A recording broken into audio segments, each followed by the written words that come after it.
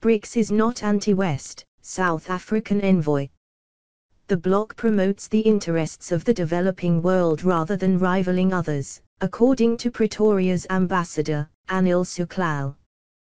The South African ambassador to BRICS, Anil Suklal, has dismissed claims that the bloc is competing with Western alliances such as the G7, describing such assertions as an unfortunate narrative.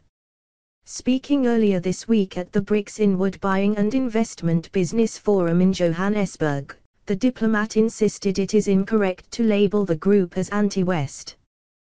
What we do seek is to advance the agenda of the Global South and to build a more inclusive, representative, just, fair global architecture, Suklal said. The Investment Forum is a precursor to the main BRICS Leaders Summit, which will also take place in Johannesburg later this month.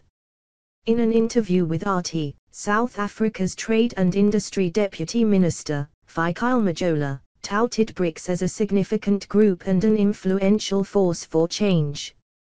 We think it will be a game changer, and we will be grateful that this history-making event should happen in South Africa and here in Johannesburg, the minister said, referring to the August 22-24 summit. Ambassador Suklal said on Monday that the group will discuss extending the use of local currencies in trade between member states at the gathering, which will be attended by at least 40 leaders and heads of government.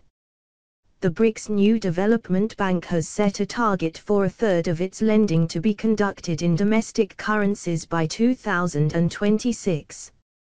Also speaking to RT on the sidelines of the Investment Forum, Vincent Massaga, CEO of African Charm Technologies, claimed that BRICS-aligned businesses are being blackmailed by Western-based firms. According to Massaga, Western companies and allies believe that trade within the BRICS group is less significant. The difference in this case is that the trade relations that we are creating with the BRICS partners will not allow for exploitation. They will allow for the kind of development we want as Africans, he argued.